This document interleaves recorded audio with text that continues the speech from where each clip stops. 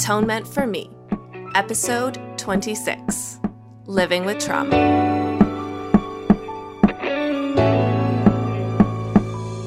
Hey Magical Misfits, it's Kate and Ivy, and welcome back to Atonement for Me.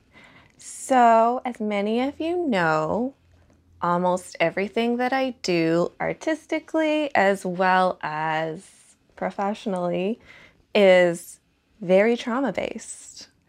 And living with trauma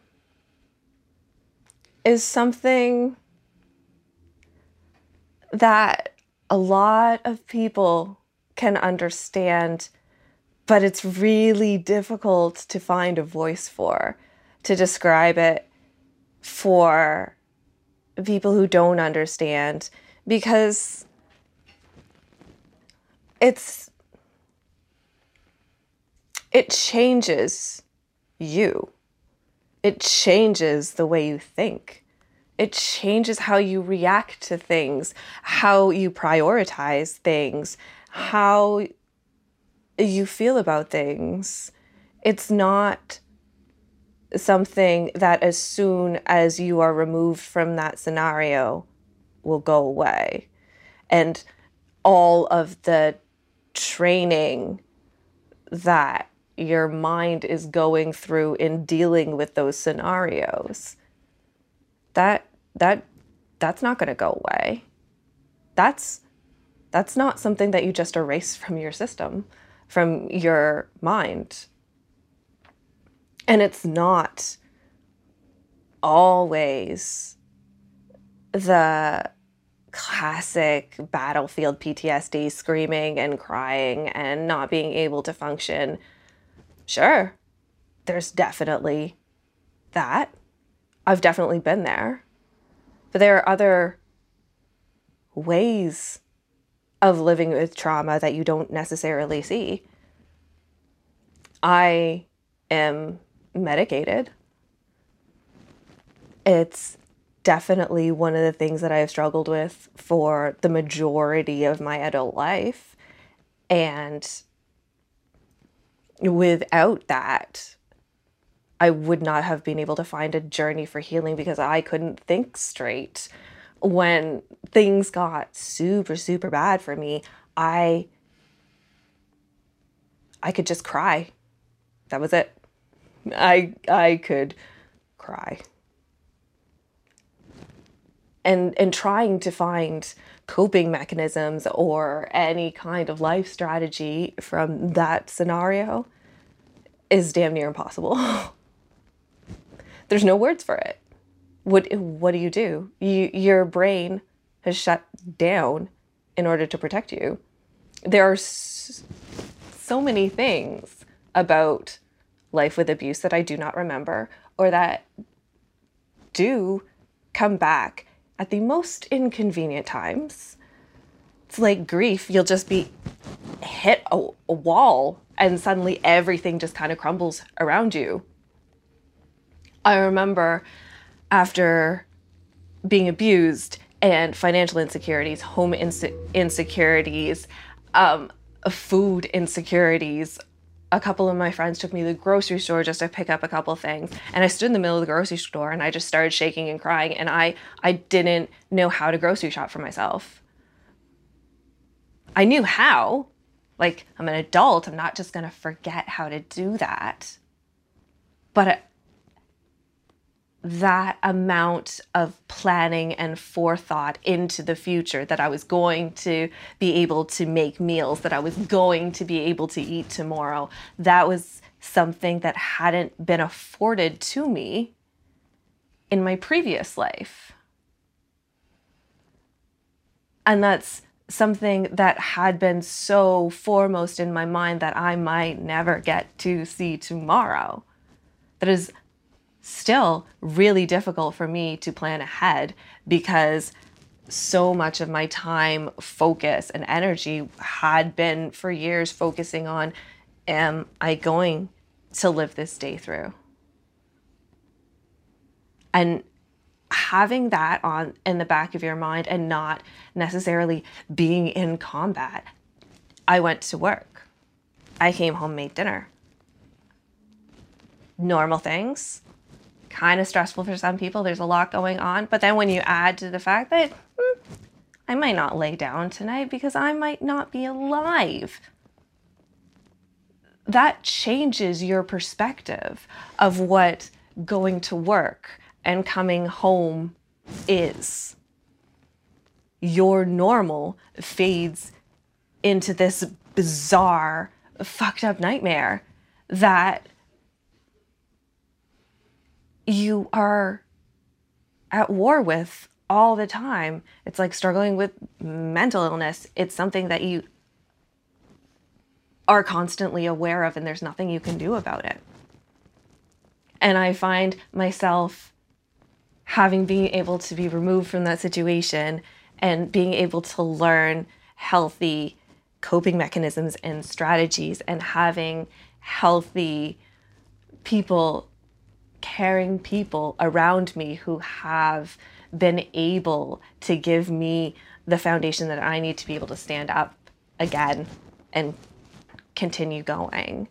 But I still see little habits of mine from previous that will sneak up at me, and I know where they're coming from. So it's very difficult for me to break them, even though I know that I'm not necessarily in an unsecure environment. So right after I moved, I'm in a new house, I'm in new surroundings, there's new smells, there's new sounds. I'm very, very unsettled.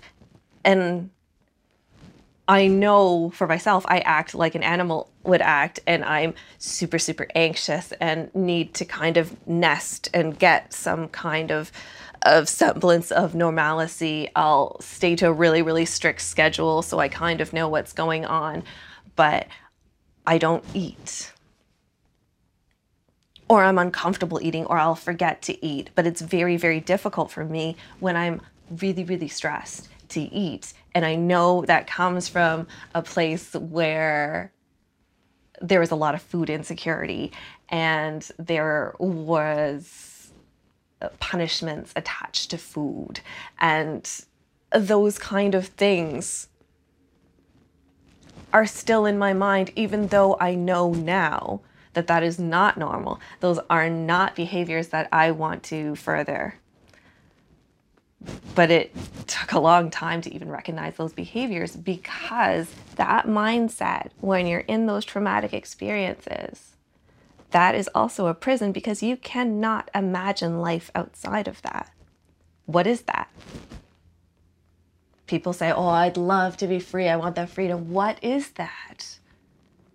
If you haven't had it, if you haven't experienced it, even if you have, because you've been in that situation and you've been worn down for so long, and you don't think highly of yourself at all because you've just been so destroyed, that follows you. And sometimes it'll be just random tears. Sometimes I'll go stock still and just start shaking. Sometimes it presents itself as, why am I angry? Why am I really cranky? Oh, I'm being triggered and I don't know how to handle it.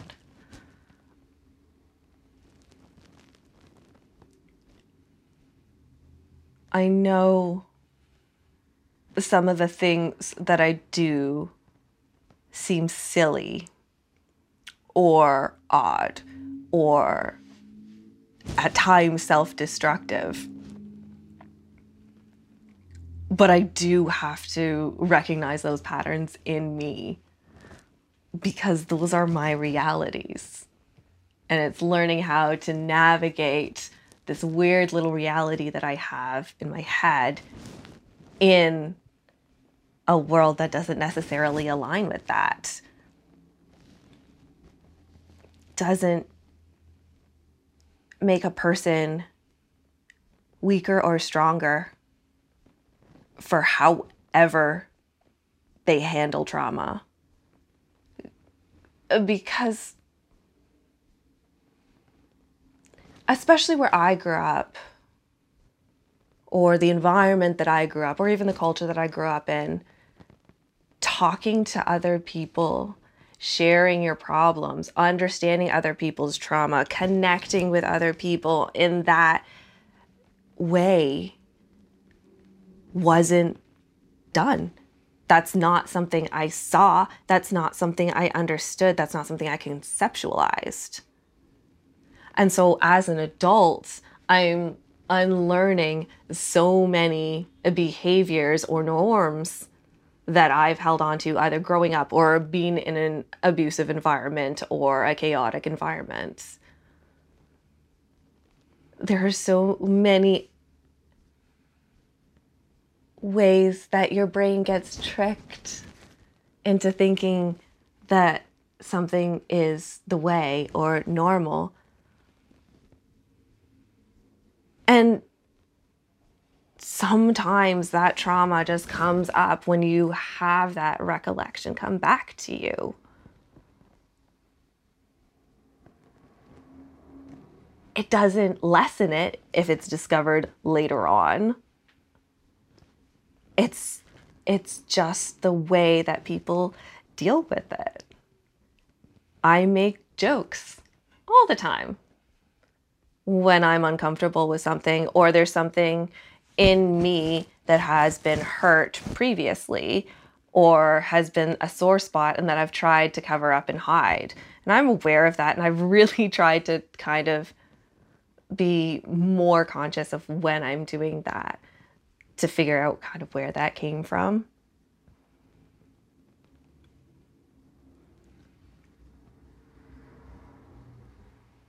But there's just little things that I need to relearn. And that's the thing about life after trauma. There's no way about it. You have to pick up and keep going. Like, there's just, that is your only option. But how are you going to go about that? How are you going to live your life based on that? And I talk about things in a very blunt and matter-of-fact way. It's because that's how I have been able to cope with and understand and be at peace with. I was raped. I was tortured. I was held against my will. I was beat. Those things are things that happened in my life, but do not define my life. And that is the difference between living with your trauma and just being traumatized. And that's just the tea.